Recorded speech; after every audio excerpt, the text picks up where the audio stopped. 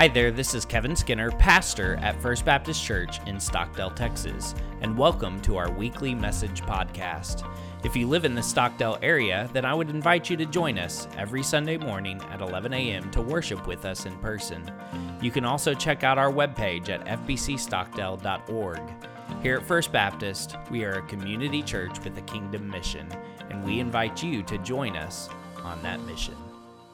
So, last week, as you know, my family and I, we were on vacation, and let me just say thank you. We had such a great time being able to just get away as a family and being able to just spend some of that time resting and relaxing with one another. And for those of you that are on social media, then you saw those pictures that we posted from the beach. We were blessed to go to Gulf Shores, Alabama, and we spent a week there. We were able to find on Airbnb a beach house that was very close to the water. So every day we were able to just wake up and go to the beach.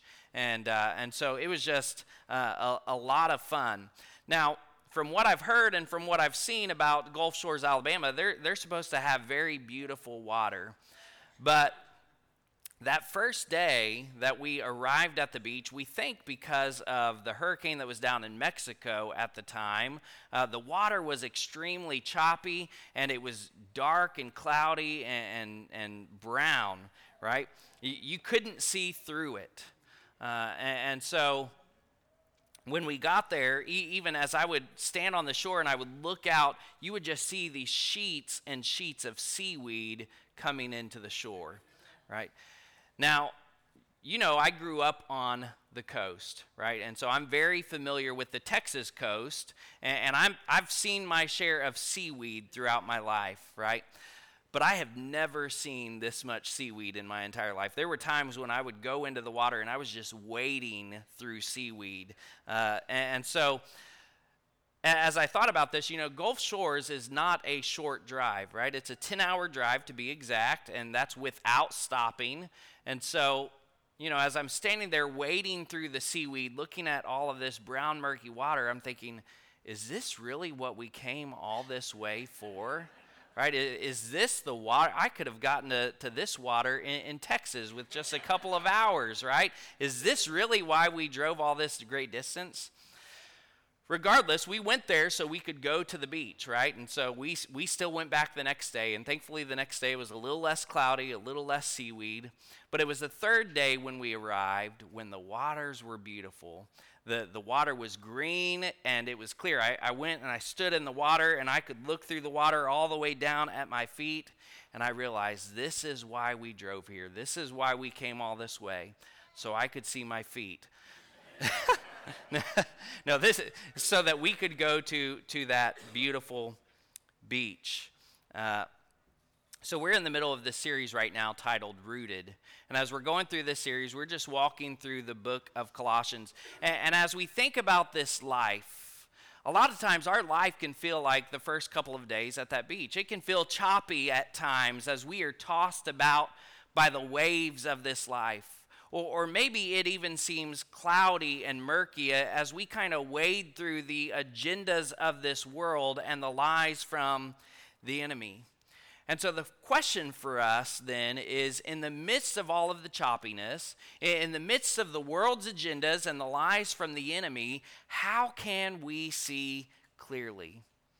And the answer is simple. We are to root our lives in Jesus. We are to root our lives in Jesus. If you remember, Paul is currently writing to a Colossian church that is wading through the lies and deceptions of the world and the enemy.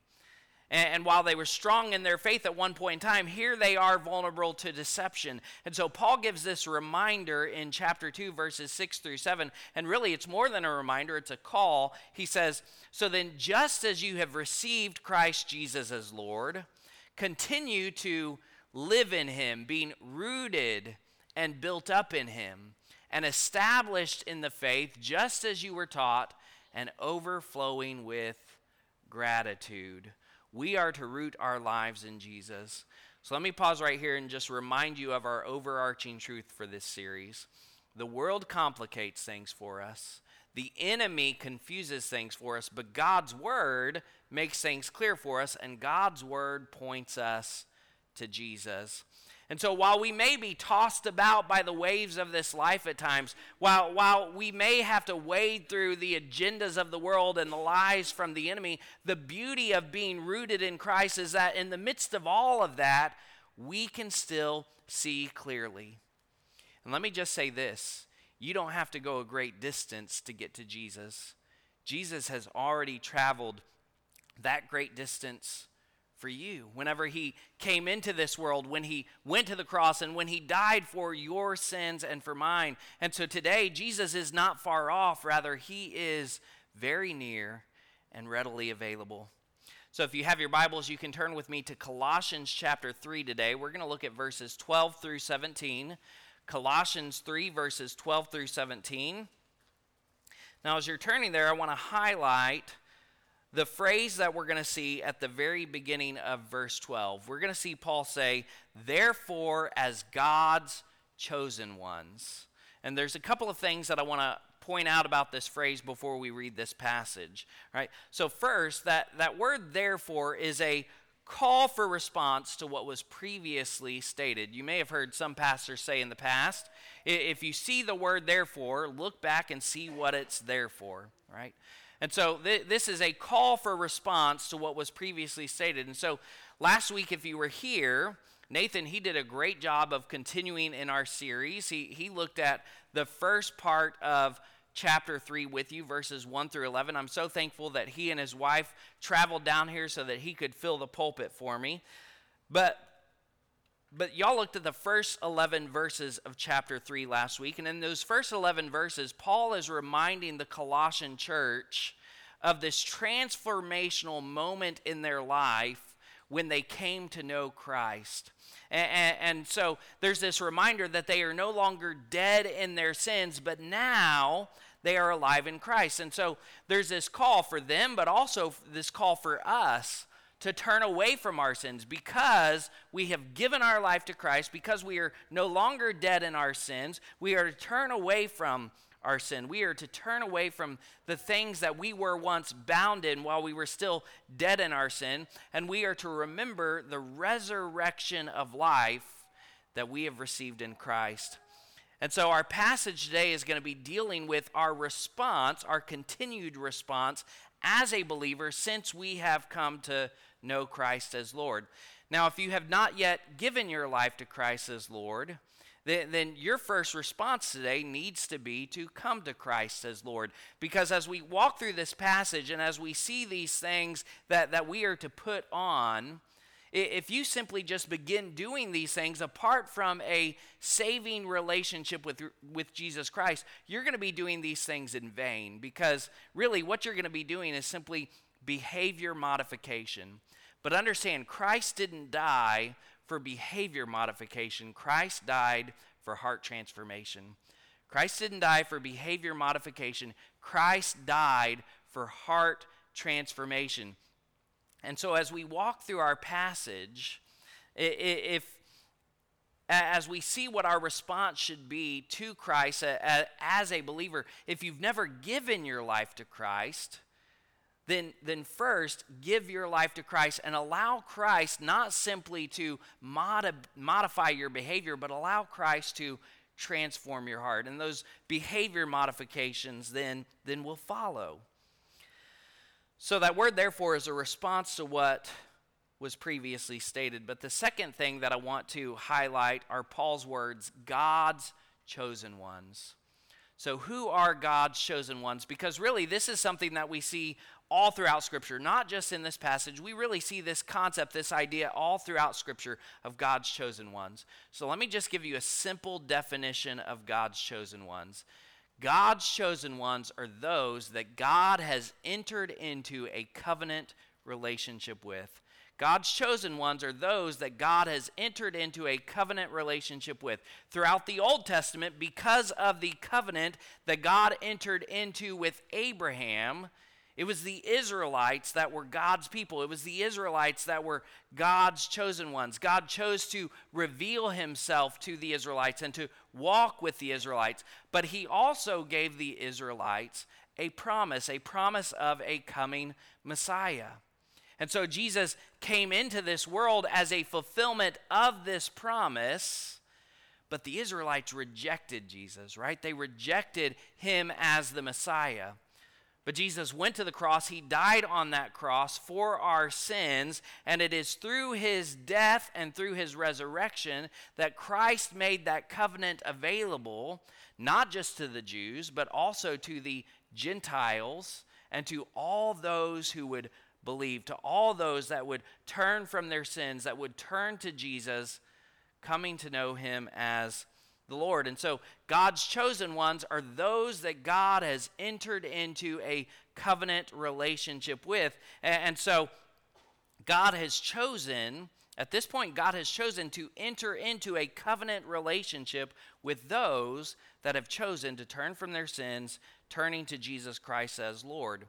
And so the question today for you is not simply, has God chosen you, but have you chosen to give your life to Christ? Have you chosen to turn from your sins, allowing Jesus to be your Lord? Because if you want to be one of God's chosen ones, then it is only through Jesus.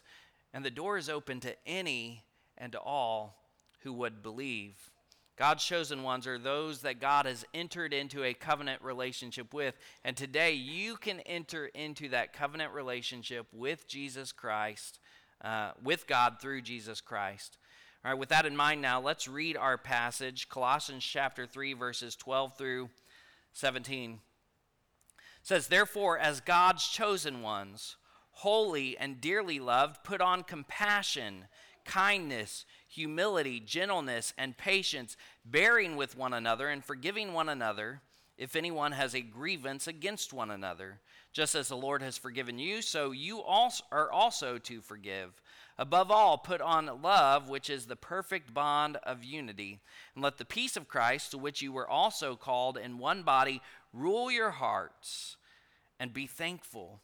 Let the word of Christ dwell richly among you in all wisdom, teaching and admonishing one another through psalms, hymns, and spiritual songs, singing to God with gratitude in your hearts. And whatever you do in word or in deed, do everything in the name of the Lord Jesus, giving thanks to God the Father through him." Now, as we look at this passage today, we're going to look at this from the perspective of daily routines. Now, I don't typically title my messages. You'll notice in the bulletin, the title for this message is Rooted Part 8, right? Because I typically tie my messages so much to the theme of the series. Generally, I'll just let the title of the series be the sermon title. But today, if I were to title this message, I would title it The Daily Routine for the Believer. The daily routine for the believer. Now, I don't know about you, but I like routines, right? I'm a person, I live by routines. In fact, Sarah and I, we both really live by routines together. During the school year, we had our daily routine. Every morning, we'd wake up early, and we'd make a cup of coffee because mornings are hard, and coffee helps, right?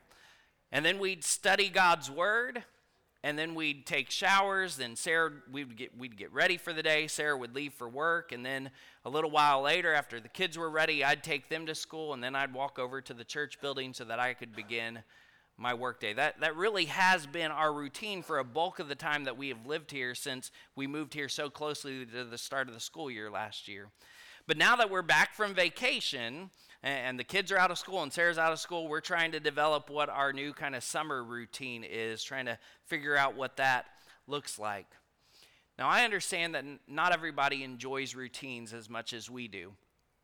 But as we walk through our passage today, I believe that what we see in here are things that should be habits in every believer's life, things that we should be doing as believers, not just as a one-day thing, but as a consistent thing. These should be consistent habits in our lives. And so there's three habits that we're going to look at today that I believe that as a believer, these should become a part of your daily routine. All right, so first, we need to get dressed. We need to get dressed. Let's read verses 12 through 15 again. It says, "Therefore, as God's chosen ones, holy and dearly loved, put on compassion, kindness, humility, gentleness, and patience, bearing with one another and forgiving one another. Just as the Lord has forgiven you, so you are also to forgive. Above all, put on love, which is the perfect bond of unity, and let the peace of Christ, to which you were also called in one body, rule your hearts and be thankful. We need to get dressed. Now, if you remember from last week, if you were here with Nathan, in that first part of chapter 3, really that passage is dealing heavily with what we are to take off as believers, what we are to remove from our lives, those sinful attitudes, those sinful actions that in the past had ruled in our hearts and in our lives, but now they no longer rule in our hearts and our lives because we have been set free by Christ. And so because these things no longer rule over us, we are to take these things off as if we're taking off clothes that no longer fit us. So I actually had a conversation with someone earlier this week about our growing children, right? It can seem like when your children are growing, it can seem like you're in a constant state of buying new clothes for them, right? Anybody else relate to that in here? And so really you have two options for your growing children. You either buy them new clothes or you let them go naked, right? And naked just isn't an option, right? And so as we look at chapter 3, right, Paul has told us to remove these things from our life, to take off these things as clothes that no longer fit us. But we are not to remain spiritually naked, right? We are to put things back on, but we don't put back on the clothes that no longer fit us. Paul tells us the things that we are to put back on, the things that we are to clothe ourselves with. And while we don't have time for me to go into detail to discuss each one of these individually, I do want to highlight the very first one, compassion. We are to put on compassion. Now, the word that the CSB that I'm preaching from, the word that the CSB uses is compassion, but other translations use the word tender-hearted or tender-hearted mercies, right? And I really think that those translations really capture better the heart of this word compassion here with what Paul is saying, because the word that's translated as compassion really bears the weight of being tender towards the feelings and what someone else might be going through. So this last week on our first day, even though many people gave us very kind warnings about make sure you put on enough sunscreen, and we did. We put on plenty of sunscreen, right? By the end of the first day, I was sunburned. I was toast, right? I wore a long sleeve shirt, but my hands were burned, my neck was burned, but the worst part was my feet. My feet were burned. They were red, they were swollen, and it was just, I couldn't even put socks on without them being in pain, or shoes. I couldn't even put flip-flops on, right? They were tender to the slightest touch, to the smallest touch. This is the type of compassion that Paul is describing here. When he says that we are to put on compassion, we are to be sensitive. Our hearts are to be sensitive, that our hearts would be tender even to the slightest touch of someone else's misery. We are to be sensitive towards that. Now, as we look at our culture, as we look out at our world, there is this sense of being sensitive today, right? But I think many times the sensitivity that our world has, that our culture has, is a lot self-focused, right? You have hurt my feelings. Instead of being others focused in our sensitivity, right, we often become self-focused. And so when we get hurt, right, we might get angry, we might get defensive, we might get aggressive. But we're not called to look like the world. We are not called to look like the culture. We are called to look different from the culture. So let me pause right here and say this. When we get dressed, spiritually speaking, we should look more like the Lord and less like the world. When we get dressed, when we put on these things that Paul is telling us to put on, it is to make us look more like the Lord and less like the world. We're not called to be self-centered. We are called to be others-focused. And so let me just tell you from experience, when Sarah and I, in our marriage, if she is sensitive towards what I'm going through, and if I'm sensitive to what she's going through, there's a lot less likelihood that we're going to have our feelings hurt, right? Because when we get dressed the way that God calls us to, things just work better, right? God knows best. Things work better, and we're going to end up looking more like the Lord and less like the world. So the first thing that we need to do is we need to get dressed. Second, we need to go to God's word. We need to go to God's word. Let's look at verse 16 again. It says, "Let the word of Christ dwell richly among you in all wisdom, teaching and admonishing one another through psalms, hymns, and spiritual songs, singing God with gratitude in your hearts."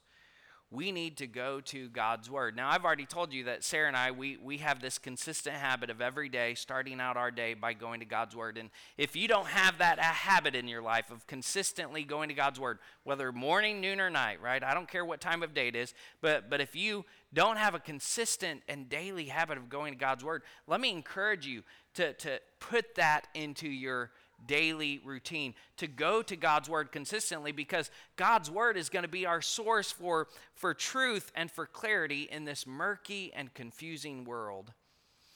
But beyond going to God's word simply to read it and to study it on a daily basis, really there's this greater weight here that Paul is saying when he says, let the word of Christ dwell richly among you.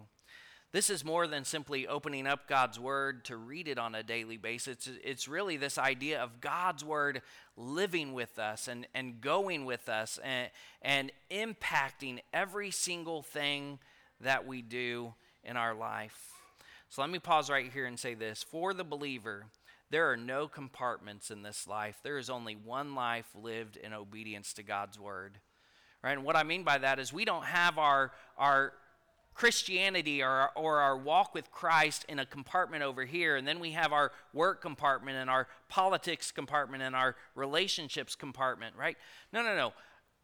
God's word and our relationship with Christ is to impact every single thing that we do, every word that we speak, every action that we take.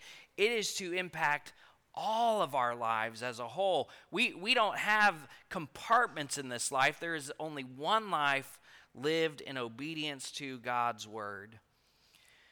But understand, as we look at this, Paul's not just talking about how God's word should impact us on an individual level. Really, Paul's talking about this on a corporate level as well, because he is writing this letter to the local church body in Colossae, to the Colossian church.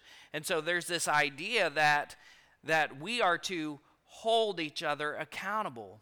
As we look at God's word, as we study God's word together, we are to teach one another, and we are to hold each other accountable to God's word. Now, I understand we don't always like that word accountability, because we don't want others pointing out to us when we're doing something wrong, when we're going the wrong direction. But really, that word admonish there, that's exactly what it means. It means to warn someone when they are going the wrong direction. It means to warn someone when they are doing the wrong thing. And so as believers, as a church, we are called to, whenever we come together and even outside of these walls, we're called to turn to God's word and to hold each other accountable to what the truth of God's word says.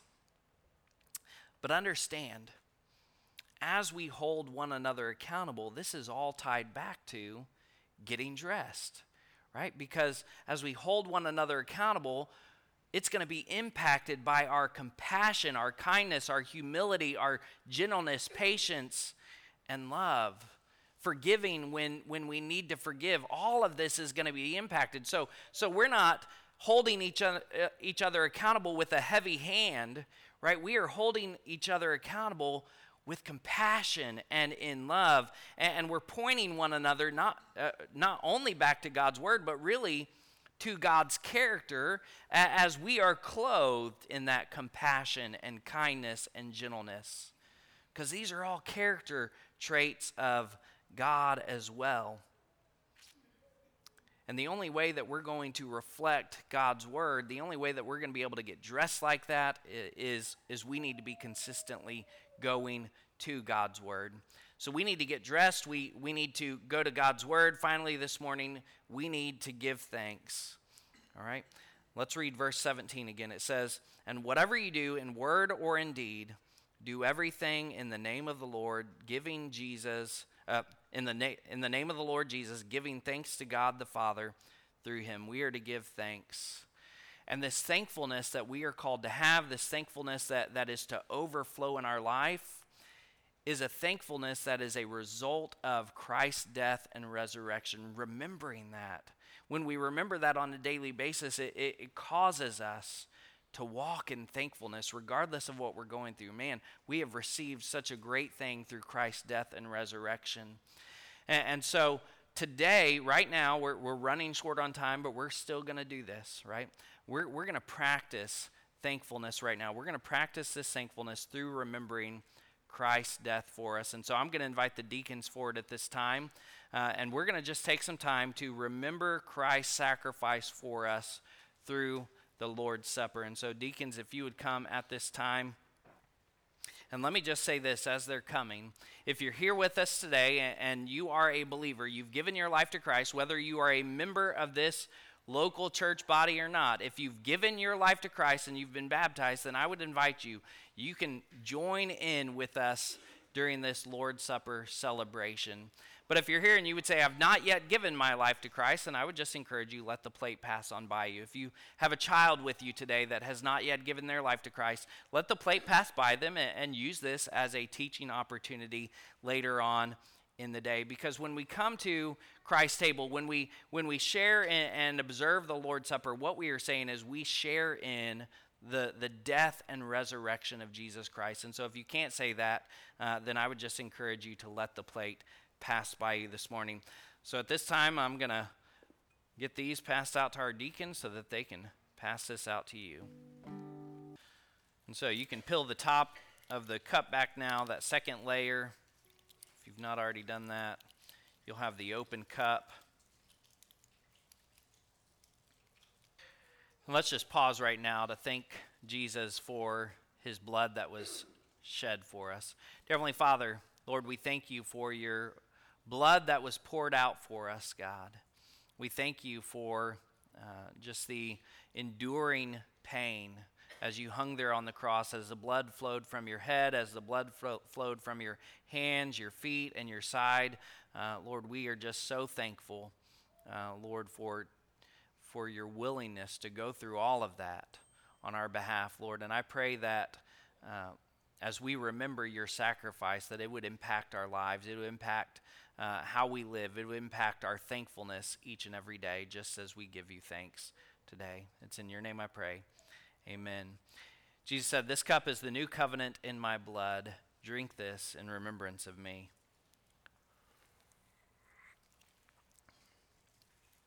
Amen. Well, I'm going to allow the deacons to go back to their seats at this time.